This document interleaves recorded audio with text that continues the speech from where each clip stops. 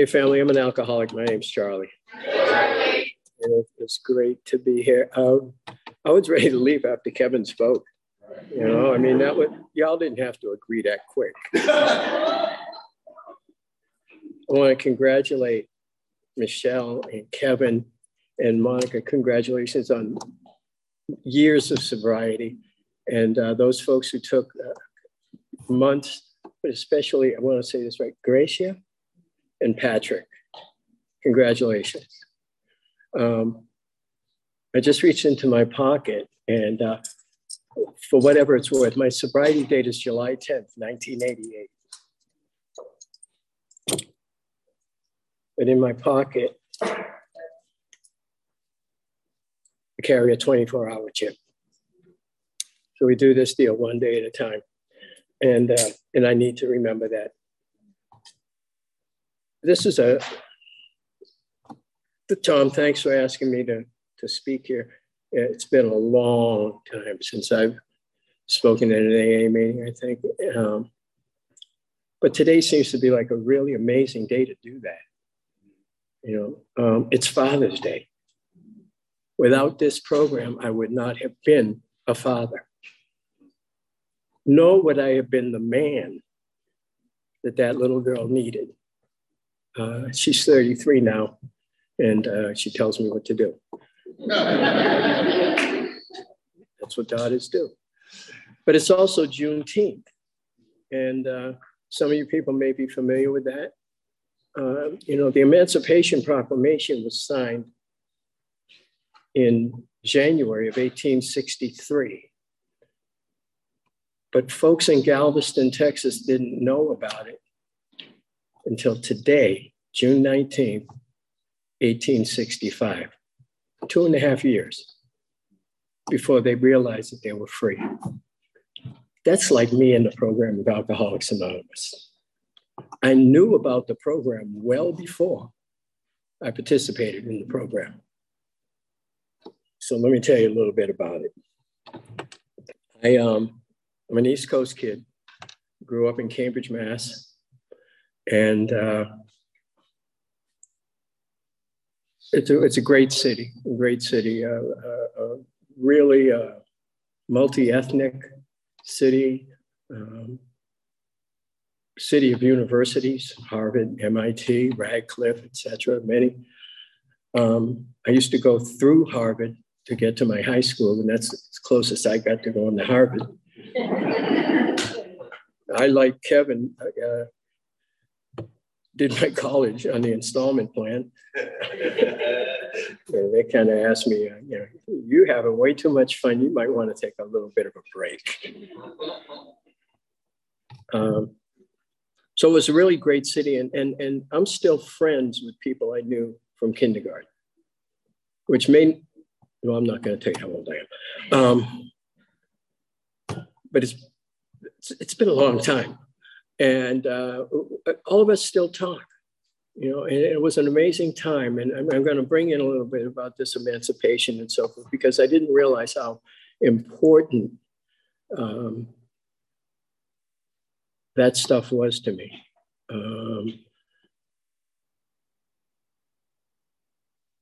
Friends with a multiplicity of people in different, as I said, ethnicities in the city.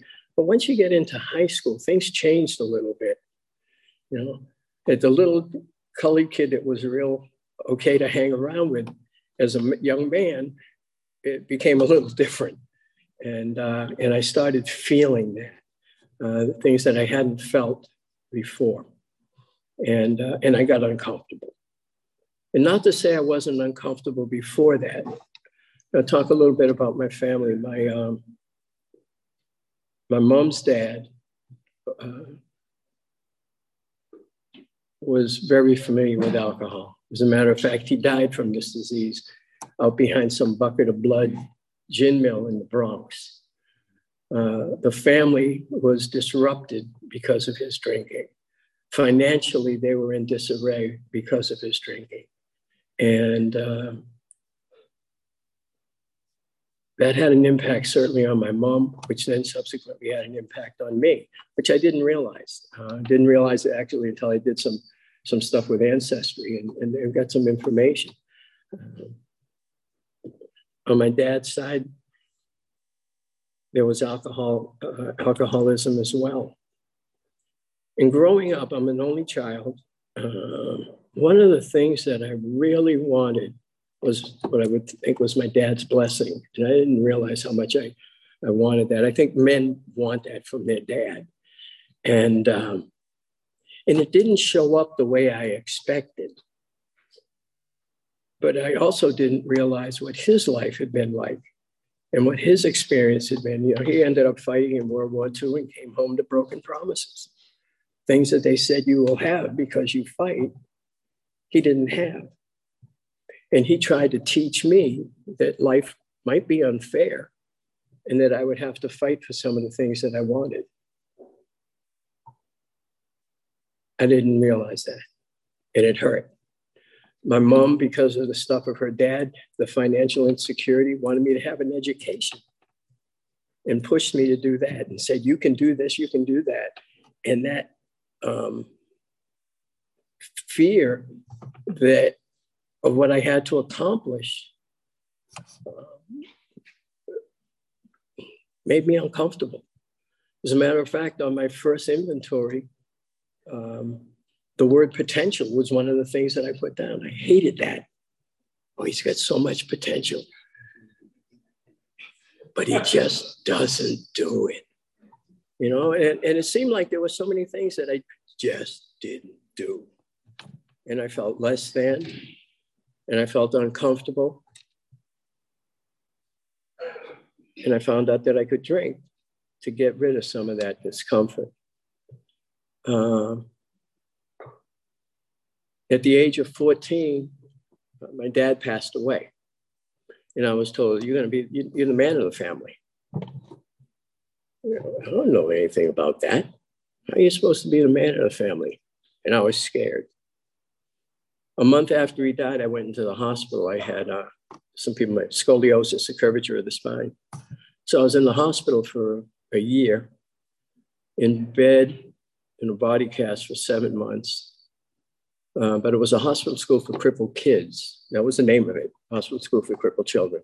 So I saw kids, and I knew that I was getting out of there, and I was going to walk, and I was going to play ball, and some of these kids would never be able to do that. So I had a certain gratitude for my life and a certain compassion for them. And while I was there, and this is real important for me, you know, we come into Alcoholics Anonymous and we talk about finding a power greater than ourselves. And we talk about it can be anything that you like. And I agree with that. I happen to have a higher power, and my higher power has a name.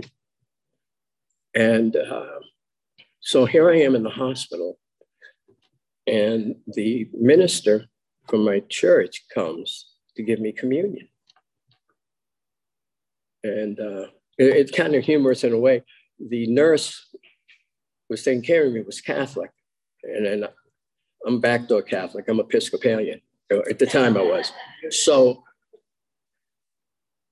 I guess with Catholics, you can't eat before communion. So she wouldn't let me eat, and I'm starving. And I'm like, I'm not Catholic. She said, but I don't. She was Irish too. She had the brogue, the whole thing. I won't do it because I'll screw it up. But she told me my first resentment. So my pastor came and he gave me communion. And I felt something. I felt something. And I ran from that thing that I felt for so long, for a real long time. I was 14, then 14 or 15. And I believe I was 39 or 40 before I walked back into a church and accepted Christ as my Savior. I was terrified.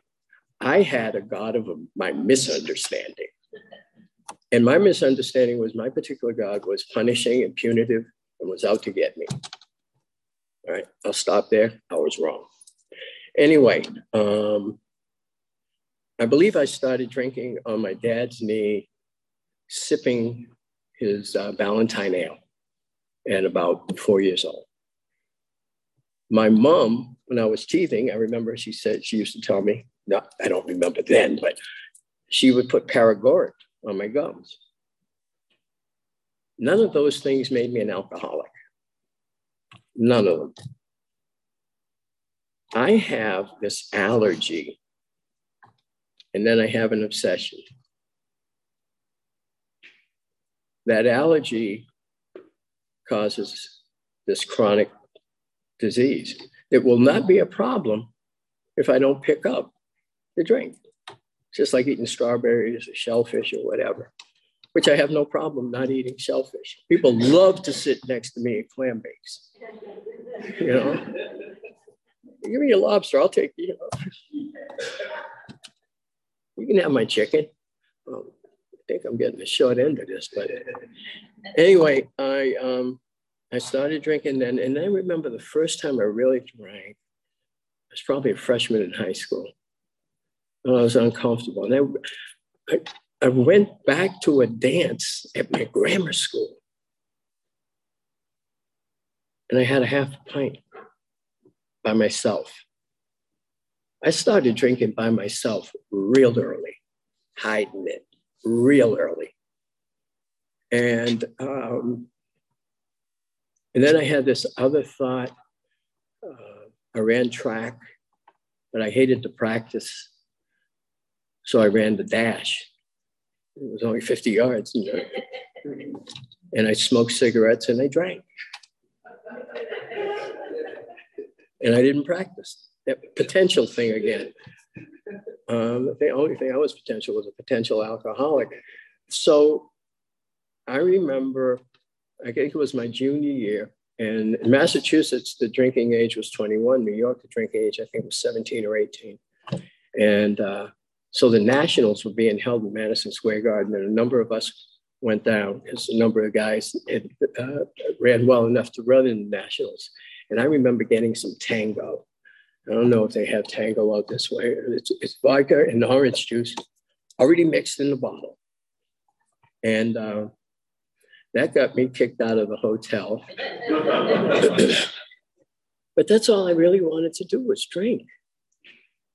For that particular excursion. And I continued doing that. And I really hadn't thought about that in a long, long time, how that drinking also escalated. I got into college. It was in the early 60s, mid 60s, so 1964. And everything was burning. You know, draft cards were burning, bras were burning, cities were burning, reefer was burning, and I'm trying to do it all. And that's when I got a 1.1 GPA, and they asked me, they didn't ask me, they told me, and I needed to take a break. And I got, a buddy of mine was going to school up in the Midwest, and he got me into that school. So I went out, and the first night I was there, I got drunk. I got thrown in jail. I remember waking up on that metal cot, looking out that window and saying, where am I and what happened? Those kinds of things didn't happen all the time, but they really didn't happen when I wasn't drinking. You know, as we say back home, every time I drank, I didn't get in trouble. But every time I got in trouble, I had been drinking. So that particular day, the judge said, you know, we don't think you need to be in this particular state. You give us $300 and you can leave, but you got to leave. And I left, and I was so embarrassed. I didn't let anyone know. My family, as Kevin talked about, those people that I hurt, you know, looking into their faces, and that's one of the worst things. I could deny a whole bunch, but I couldn't deny the pain that I was creating for people. And I really, when I want to get honest, I couldn't deny the pain that I was feeling inside, but I didn't know a solution. The only solution I knew was to drink, drug, or chase a skirt. And all of those things had a lot of short-term solutions, but nothing lasted. And it was horrible. It was horrible.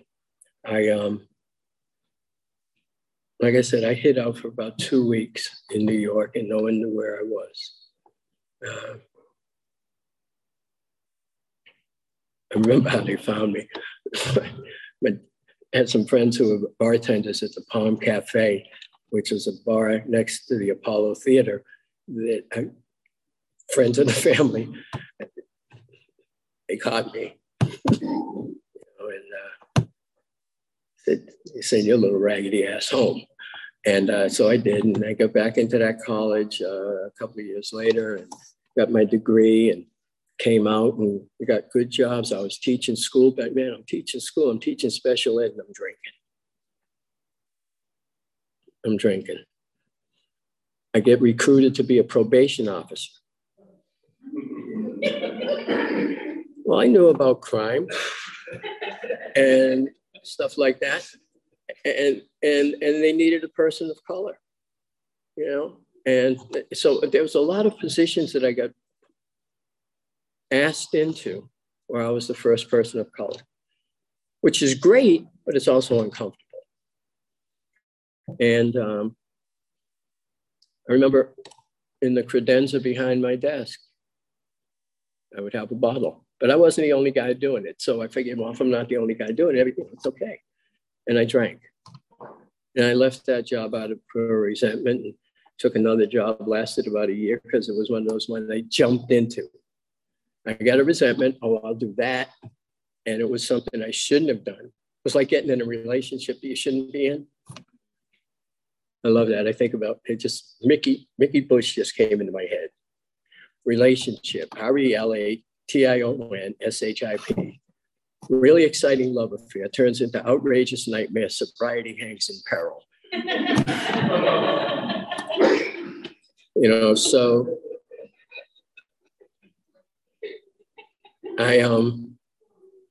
Jody, Kevin, wake up. I'm talking. Jody gave me the thumbs up. I think Kevin gave me the finger. So I left that job and I got recruited into this wonderful job that I really wanted. And, but I'm drinking.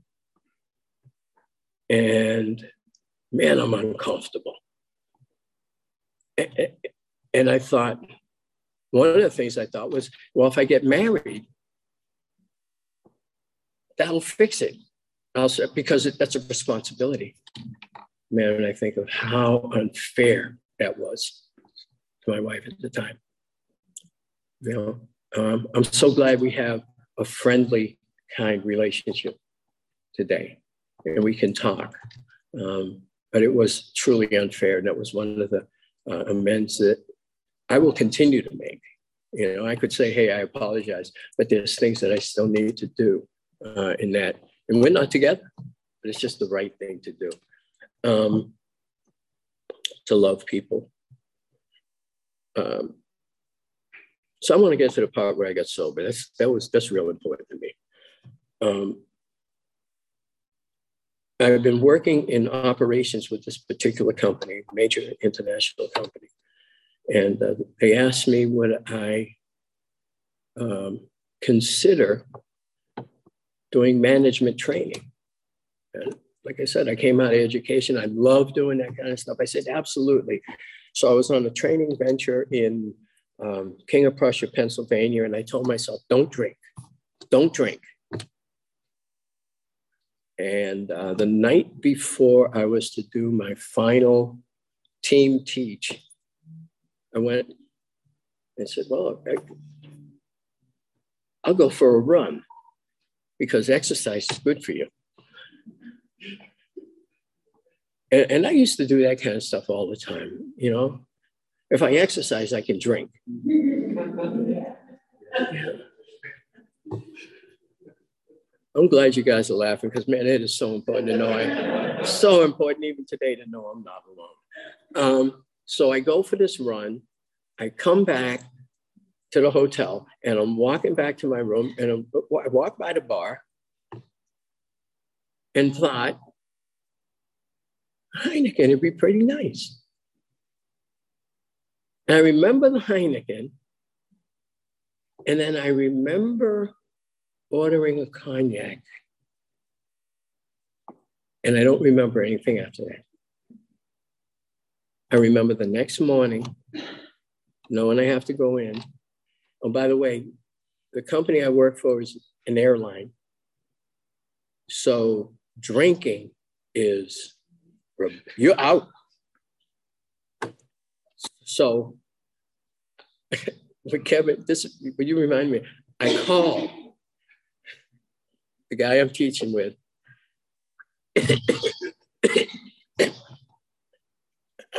I'm sick. I can't come in. But really, I could talk like this. You know, I know a couple of you have done this before. So I said, I'll come in a little afternoon. And I did. But I knew that smell was still on me. I just knew it.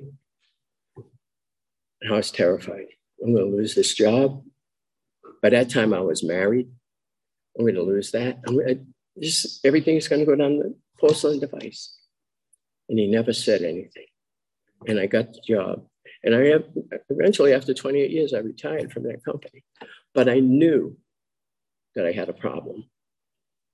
I had been living in denial for a long time, telling myself a lie. Telling myself a lie. Here's another Mickey for you. DENIAL. Don't even notice I am lying. I'm lying to myself and trying to convince myself and losing the argument. So I go to church. Actually, I take it back. I had gone to church about 9 months before. I said it took me a long time to get back to church. And in my particular church, it's one of those where you come forward to accept Christ. And I wanted to, but I was scared. I was terrified. All my life, I felt there was potential that I wasn't meeting. Now the great authority is going to tell me that? Oh, hell no. I'm terrified. But my foot, I could feel it trying to go. And finally, one day, my ex had come. I was outside and she said, I'm going to church. And I really feel like I was in a daze. I followed, went to church, sitting there. And I walked up. Tears, snot. And I gave up. I surrendered, but I kept drinking. I kept drinking for another 9 months. This is prior to that episode in King of Prussia. Because hopefully this doesn't offend you. I had accepted Christ as Savior, but not as my Lord. I didn't trust him. I didn't trust God to be who they say God is. And the God that I needed, the higher power that I needed. Again, call it however you choose to, that this was for me. And that day, something changed. I made a phone call to central office and I asked where there was a meeting. And that particular night, I went to a meeting. I got all dressed up so no one would know that I was new. And second resentment, woman came up and gave me a 24-hour chip. But that led me on my path. A month after that, I had to go to a training session for the company. And I don't know, I meant to put my watch out here and I didn't do it, Jesse, but one of you guys let me know. 15. Wow. So, man, I guess I'm there. I'm sober now.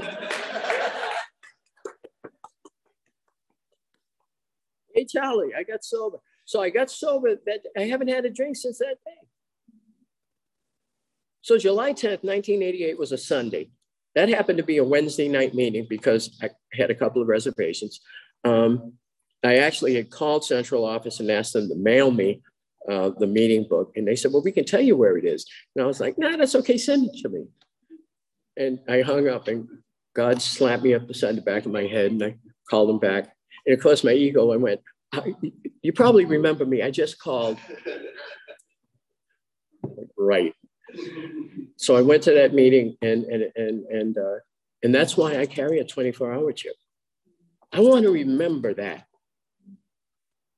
And I started on this journey. And a month later, I had to go to a training session, a corporate training session. I was terrified because the last time I had been in corporate, I was stinking drunk. And now how am I going to do this? And so I was sitting outside. Sorry, I don't have a phone number or email address for Mary Bray. Who would you like to FaceTime with? Glad I ain't got a lady because I really don't know who that was.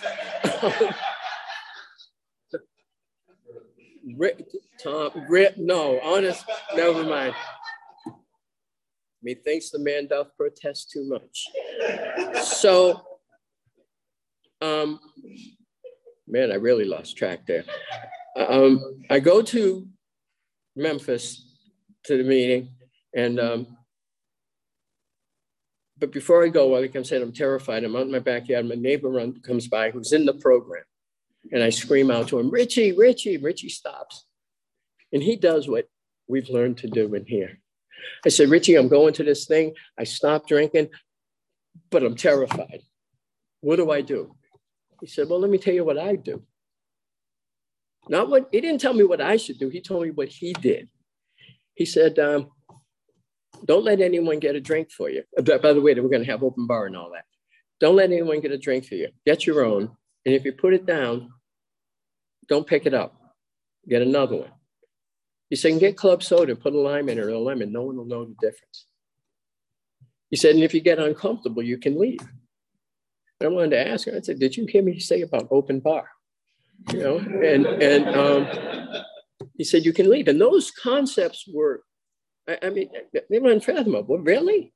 And he asked me if I had a sponsor. And I said, no. He said, why don't you ask Smitty? Now, Smitty, I had known since I was 6 years old. I'm now 41. So I go and I ask Smitty to be my sponsor.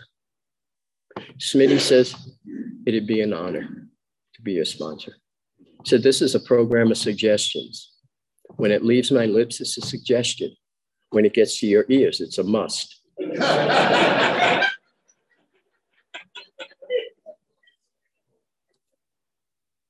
But I took it. Not but I took it, and I took it. So we started going to meetings. And the way he would say going to meetings, he would call me and say, we're going to meet and get in the car. That'd be it. Get in the car.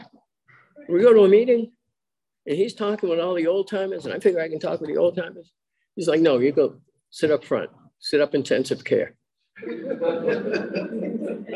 We don't need you being distracted, Charlie. There's just like here. You know, there's people that could distract you. He said, you sit up front in intensive care. So I sat up front in intensive care. And he told me to identify and not compare. And he told me that people who don't go to meetings don't hear what happens to people who don't go to meetings. And I listened. And because of my job, I did a lot of traveling and I heard meetings in all these different places. Now back home, we did the steps out of the 12 and 12. And it wasn't really until I came out here to California in 1998, which I had not planned to do, that I got really involved with the big book, the beautiful book. And so I worked at 12 and 12, the big book, and what I call the big book. They all work together for me, and I have to use them all. And I'm privileged to use them all. My life has become absolutely amazing. I have hiccups in my life, speed bumps, just like everybody else, but I don't have to drink. I have the steps. Here's another one for you. STEPS, S-T-E-P-S. I got to give credit to Mickey again. I like the blonde woman over there. She's really paying attention. She's like, what? Solution to every problem, solver. Solution to every problem, solver. And I love these steps. I'm powerless over alcohol, and my life is unmanageable. It's an amazing concept because my life can still be unmanageable without alcohol. Yet I still have the steps, the solution. Then I came to believe that a power greater than myself could restore me to sanity. Came to believe that, not in, because I already had believed in a power. But the power I believed in, I had a misunderstanding of. So I came to believe that power cared for me, loved me, got you, thank you, partner. Cared for me, loved me, and wanted the best for me. And could restore me to sanity, which meant I was nuts. Nuts. Not using the steps. Thank you, Mickey B. Okay, so then it says I made a decision. And one of the steps, one of the things in there that became real important to me that someone taught me out here was that set-aside prayer. God, help me to set aside everything I think I know about you, me, this steps, this program for an open mind and a new understanding of you, me, the steps in this program. Help me to know the truth. So I did a third step, and I take and say the third step every day, to remind myself of my position in this lineage, if you would, that includes all things. And I've learned to love in all things. I love what Chuck C says in A New Pair of Glasses. I love you. It's none of my business if you don't love me. But I love you. And I've learned to do that in this program. So I did that third step. And the evidence of the third step for me is taking the fourth and fifth steps. Up until then. But I love it said, take the searching and fearless moral inventory. I have yet to take a fearless inventory. I fear less. But fearless? No, just being true. But every time I see that, more and more of the fear goes away. And I get to see what scares me. And I get to see what it talks about in step 5, the exact nature of my wrong. Not the things that I did, which are important, but they're important to identify what's the nature. You know, Maslow has a hierarchy of needs that we all have, whether it's safety, security, home, relationship. But how I go about it might be inappropriate.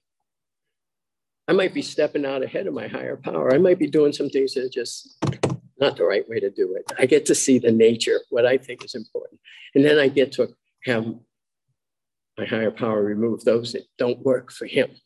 Because some of them, he lets me swing because he can use them. That's what I have to believe.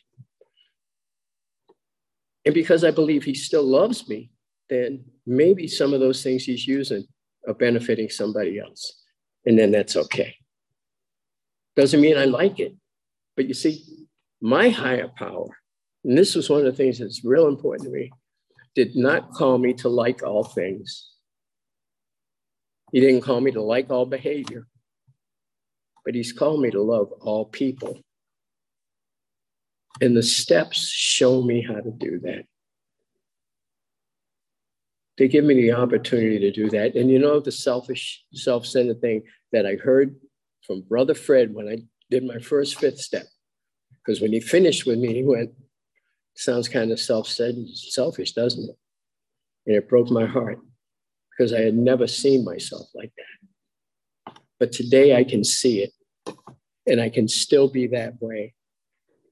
And some of that selfishness means I don't have to carry these resentments. I'm selfish enough that I'm going to work, that I don't have to carry some of the stuff. And I do that by coming to these meetings. And I also go to, if I might, a Christian recovery program that works. One of my buddies was just here. He and I had gone on mission trips that made me feel real comfortable because I had an opportunity to sit in an indigenous nation circle with brothers who were brown that allowed me to tell the truth that I had not been able to tell in over 25 years of sobriety at that time, that I can now do. So the importance of getting around people that are, that maybe are similar. But what I found, because I told the truth there, I can do it here. And I realized that we are more alike than we are different. And that's amazing. And what Chuck C says is true. I love you. This program is absolutely amazing. I wouldn't give it up for the world. I don't want to give it up. I hope I continue to work the steps that are in front of me. This is a way of life. Back home in Boston, we would do what they call AWOLs. Now out here in this military community, I know what AWOL means, but back there, it means a way of life. And it goes through the steps. And I'm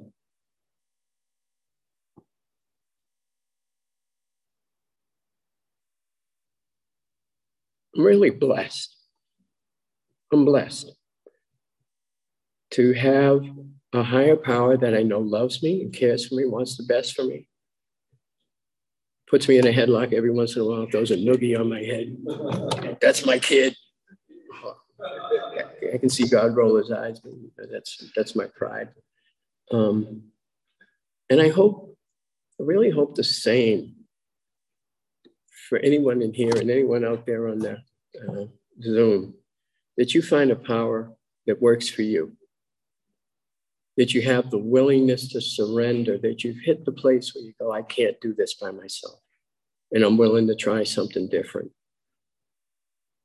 And find somebody that'll work with you, who understands this program. You know, people talk about the 4th step, and there's so many different ways to do it. Find the one that works for you and the person that works for you, the person you can trust. Here's another one for you. Sponsor. Sober person offering newcomers suggestions on recovery. Someone who cares for you, who's been there in the pit, who says, I know the way out. And they'll help you. They won't carry you most of the time, but they'll walk with you. And I think that's one of the things we all want. Relationships. We do this in relationship. We do this in community. Community is so critical. And I've got a great one. Thanks.